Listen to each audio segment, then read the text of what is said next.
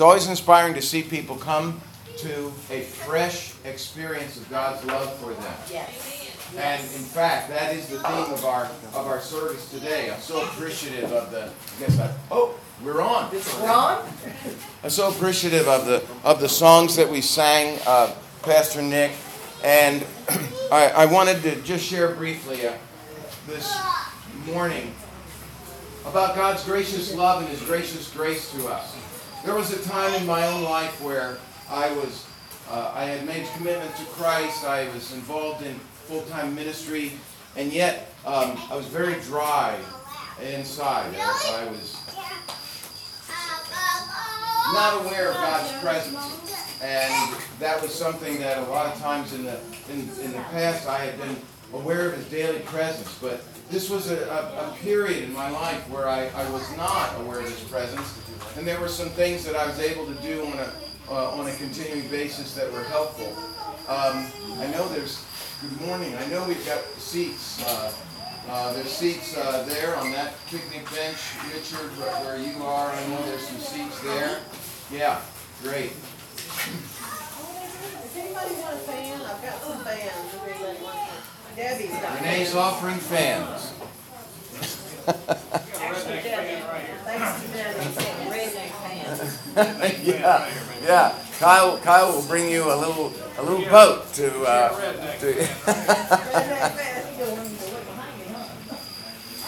So what I did to warm my heart was I went to begin to read about the fatherhood of God, and I didn't go to the New Testament. I didn't go to the words of Jesus Christ, even though I could have gone to the Sermon on the Mount, where over 40 times Jesus mentions the Father.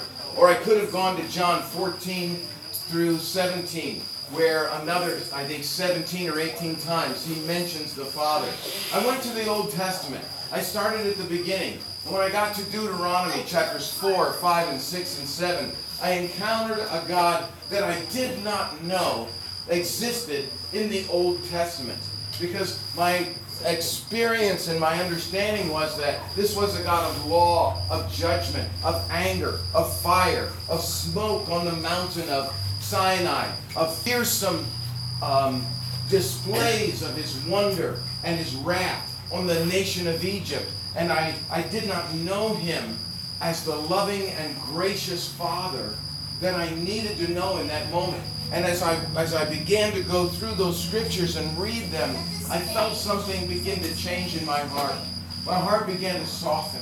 And I began to see that I had a poor image of God's grace.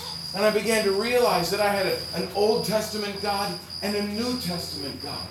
That I had not encountered Jesus in the Old Testament to know that He was always there. He was always present. And I began to see, when I looked at now Galatians chapter 3 and 4, and see Paul writing and appealing to the people and saying, what has happened to all your joy? You began so well. What happened to your life in the Spirit, your freedom and liberty that Christ gave to you? And I began to see as he talked about the law, and I need an example. Would you help me? Rachel, could you come here? Thank you so much. Now the law, Paul said the law is like a tutor, like a teacher or a guardian. And in the Old Testament, in the ancient Israel times, if a man had the money, he would hire somebody to be a guardian or a tutor. And so the guardian would either be the teacher of that young child or would escort that child to where they would receive their instruction. And they would hold them by the hand and safely escort them. And I began to see that the law was not God's anger or God's impossible fierceness and distance, but it was the hand of a loving Father who was bringing us to maturity. Thank you so much, Rachel. You are a big help. Praise God, Rachel. And so, now it would be different if, Pastor Nick, would you mind helping me now? All right, now Nick is the tutor, the guardian, the pedagogue, as the Greek actually means there in Galatians. And I'm the young lad, and he wants to escort me, and you understand? And I'm doing that. Does anybody understand what's going on here? Yeah. All right. And if possible, I want to be loosed from this hand. I want to be on my own and independent and away.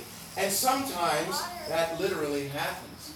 And I go out into the world and I experience the brokenness of a life that the prodigal son experienced until he came to his senses and came back to his father and said, I'm no longer worthy to be called your son, but make me a hired servant in your house.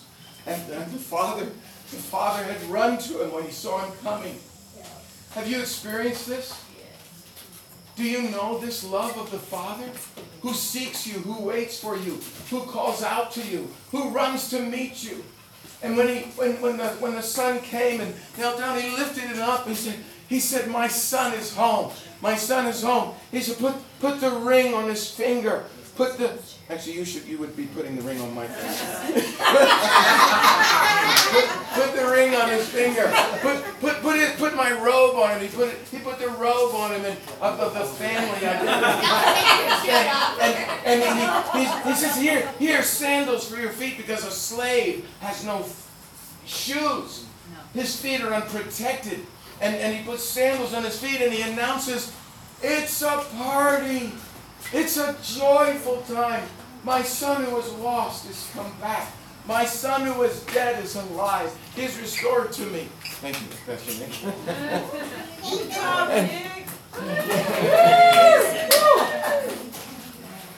This is our God who is so gracious and kind. And as I read in the chapters of Deuteronomy and compared them to the chapters in Galatians, I saw that God, again, that this was a God who had, through Moses, set aside a people and given them something that no other people on earth had. He gave to them a way of life, such good ways to live by, to follow His covenant. No other people had such a loving God, such a Father who was a living presence among them, taking them by the hand. In Deuteronomy it says, He lifted them like on eagle's wings and brought them out of Egypt. He was their deliverer, their protector. He was their Father. And as I read these, I began to see scriptures in the New Testament that would say, that called His law the perfect law of liberty and the royal law of love. I read Psalm 19, and we sang this song. Some of you might remember it. The law of the Lord is perfect, converting the soul. And it would list them. The testimony of the Lord is righteous, and the statutes of the Lord are pure. And it went on, all these beautiful names for God's word and God's law. And then it's had this verse. More to be desired are they than gold, yea, than much fine gold. Sweeter also than the honey in the honeycomb. And I began to say, if this is who you are, and this is what your law is like, I want to follow you. I want to know your commands, your statutes, your precepts, your testimony. And I turned to Psalm 119. Do you know, as I read Psalm 119, I still have the Bible, I marked all the blessings of keeping the law. Psalm 119 has many verses, as you probably are aware. But in the psalm, there are many prayers and requests. I cry out for mercy. Oh Lord, strengthen me. Oh Lord, remember me. Oh Lord, give me. But there are also blessings. I counted them. There's over 40 blessings of following the law. In Psalm 119, you can read it and you can mark them. He hears my cry. He blesses me. He protects me. He sustains me. He gives me peace. When people are accusing me, when enemies are against me, He gives me comfort. He's there with me. He lifts my head. He's the light to my path. On and on and on. Blessings and glory. But you can't experience this unless you know Him as your Father. Because otherwise it's just a list of things that we're supposed to do and cannot do. And that's what Paul is appealing to people who have fallen back into this scorecard way of living. This constant sense of, I don't measure up. I'm not good enough. I don't belong. But listen to these words from Ephesians chapter 1. And then I'm going to go to Galatians. But in Ephesians chapter 1, and I want to read it to you from the New King James. Blessed be the God and Father of our Lord Jesus Christ, who has blessed us with every spiritual blessing in heavenly places in Christ, just as He chose us in Him before the foundation of the world, that we should be holy and without blame before Him in love, having predestined us, and here it is, to adoption as sons by Jesus Christ to Himself, according to the good pleasure of His will, and to the praise of the glory of His grace. And I love this next phrase. Well, I love all of it, but this next phrase, by which He has made us accepted in the beloved. You are accepted in the beloved. You belong. You have a place at the table. He's the only one who can change your past and cancel the accusation of the enemy. He's the only one who can remove the guilt that the law is there to help us understand. He's the only one who can say it's finished, it's done. And so we come to Him and we say, oh, I want to know your glorious grace. I want to be accepted in this family because you predestined me. And when I pray for people who are not walking in the blessing of His law or His presence, this is one of the things I pray. I say, Lord, did you not predestine this one? Did you not appoint this one before the foundation of the world? Is it not in your heart that you had in your mind the knowledge that this one would come to you? Because He had you in His mind. He had you in His heart. He saw you before the foundation of the world, and He appointed you to life. He appointed you to His grace in Jesus Christ. Watch, Mini says it like this. If I put a piece of paper into this book, wherever this book goes, there goes the piece of paper. Whatever experience this book has, it has also with it. This Bible is so old, it's probably 12 or so years old now. But it had to have a binding, a new cover. The paper inside received a new cover, a new freshness to it, a new flexibility, a new genuine leather to it. He has covered you with His robe of righteousness. He has covered you and made your spirit that was once perhaps hard or cold, made you flexible, responsive. He's given you a new spirit and a new heart. And you can love those who have fallen. You can have compassion on those who are in need of God's constant presence and love because you know His mercy. Because Jesus said, he who is forgiven much, help me out. He who has been forgiven much loves much. Have you been forgiven much? I have been forgiven much. Then you know His love and you can love much. We are sojourners, sharing the journey of brokenness, healing, and acceptance together in God's love. We are making friends, becoming family. We are becoming life learners, apprenticing how to live the gospel together. We are filled with His Spirit, and we are sent as servants to change the world. Can you say amen? Amen. I'm going to read to us the verses that I'm referring to, and then I have one more story to share, and I'll be done. We got up to Galatians 3, verse 22.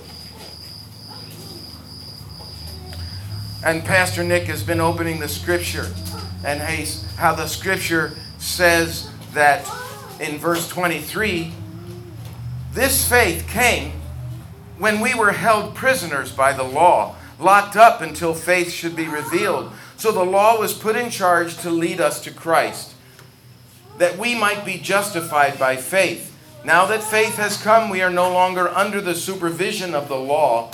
For you are all sons of God through faith in Christ. You're like the piece of paper that's been put into the book. Only the book is Jesus Christ, and you have been placed in Him. So you have been clothed yourselves with Christ, like this book was clothed with a new cover. And there is neither Jew nor Greek, because the Jews were the inheritors of the promise, but the Greeks were not. But now there's no distinction between Jew or Greek, for all in Christ have the inheritance as sons and daughters. There's no difference between slave nor free. There's no difference between male nor female in this inheritance of God's grace. For you are all one in Christ Jesus. If you belong to Christ, do you belong to Christ? Do you belong to Christ? Yes. Do you belong to Christ? Yes. Do you belong to Christ? Then you are Abraham's seed. And Pastor Nick talked about this, singular, his seed, and you are heirs according to the promise. You see, a slave has not only no sandals, he has no future. He owns nothing. He has no identity. He has nothing to pass on to his family. He does not know what his master will do next. He's not brought into counsel with his master. His master does not ask his opinion. And such were we when we were under the guilt and the shame and the condemnation of the law, in order that we could come to the forgiveness of our sin and receive the spirit of sonship.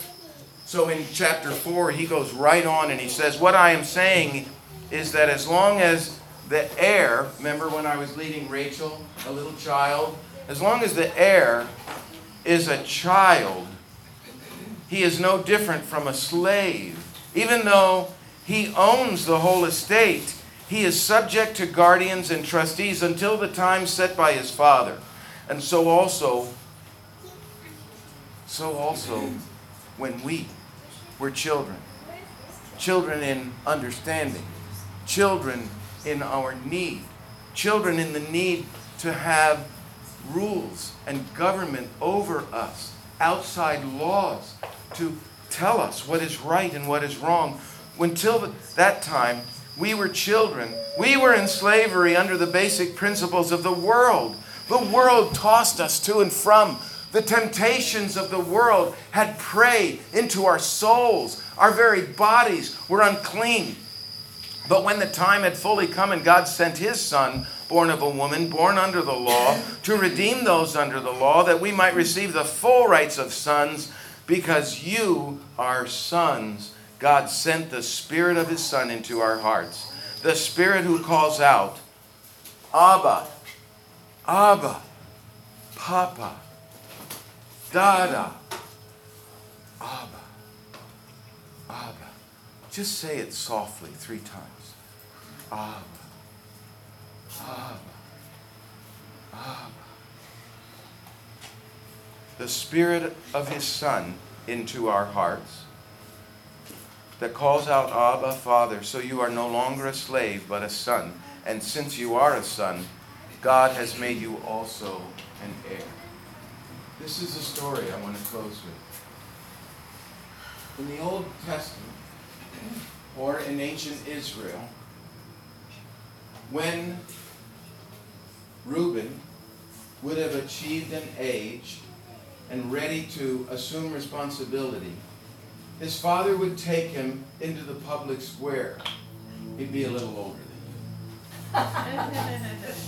And he would bring him before the elders at the gate and before whatever people were there, and he would announce in a loud voice publicly, this. Tell you what, Scott, do you mind coming up here? God. Go around and get there.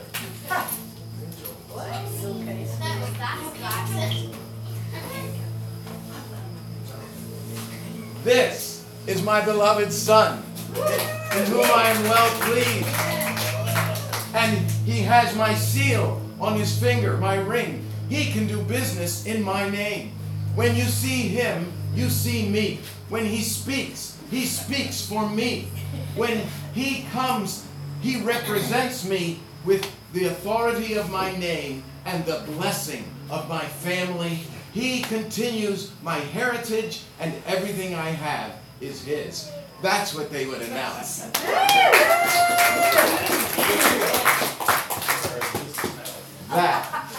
That is what Jesus Christ did for you. When the Father sent the Spirit upon the Son at his baptism and announced to the passerbyers and the people halfway into the water in front of John the Baptist, and he called out in a loud voice, and some thought it was thunder, "This is my beloved Son, in whom I'm well pleased." And he said it again on the Mount of Transfiguration when Jesus was temporarily revealed in his glory to come. And to Peter, James, and John, the voice came, "This is my beloved Son, in whom I'm well pleased. Hear him." Hear what he says to you today. He has put his Spirit in you. If the enemy comes to tell you you are not his son, tell him, "I have a higher," what was the word we sang? "I have a strong and perfect plea, a great high priest whose name is love, whoever lives and pleads for me. My name is graven on his hands. My name is written on his heart. And I know that while in heaven he stands, no tongue can bid me thence depart." Amen. No voice can accuse you of past sin when you are in Christ Jesus. No enemy can deter you from following Christ when you have received his Spirit. Pastor Nick said we need to ask continually to be filled with his Spirit, as the Scripture says, because we want to continually be reminded of who our gracious Father and God is, to choose us, to give us such good and great rules, precepts, statutes, law, that will bring us to the awareness of our inability to be righteous in ourselves. So the law is not a handbook to do it yourself. It's not righteousness for dummies. It is the way that Christ in his grace brings us to the Father. Jesus was present in the law. Jesus was present. That's why he said, "I did not come to do away with the law, but to fulfill it." Every little mark, every little comma or apostrophe will be fulfilled. And what he meant was, I am fulfilling it for you. You are a son, daughter of the Most High God. You are accepted in the Beloved. But you won't know that until you know it here by his Spirit. So I want to pray for you. Would you pray with me? Yeah. Is there anyone here who needs to be renewed, or perhaps for the first time?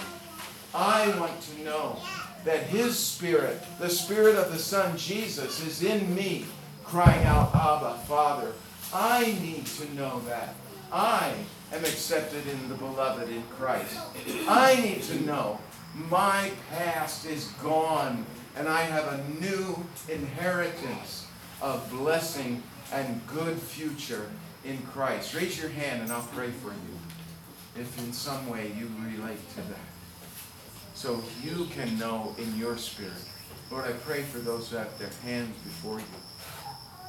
Lord Jesus, that you open the Word and speak it in them in an emotional and spiritual revelation, so they will feel the washing of the blood of Jesus Christ and the infilling of the Spirit.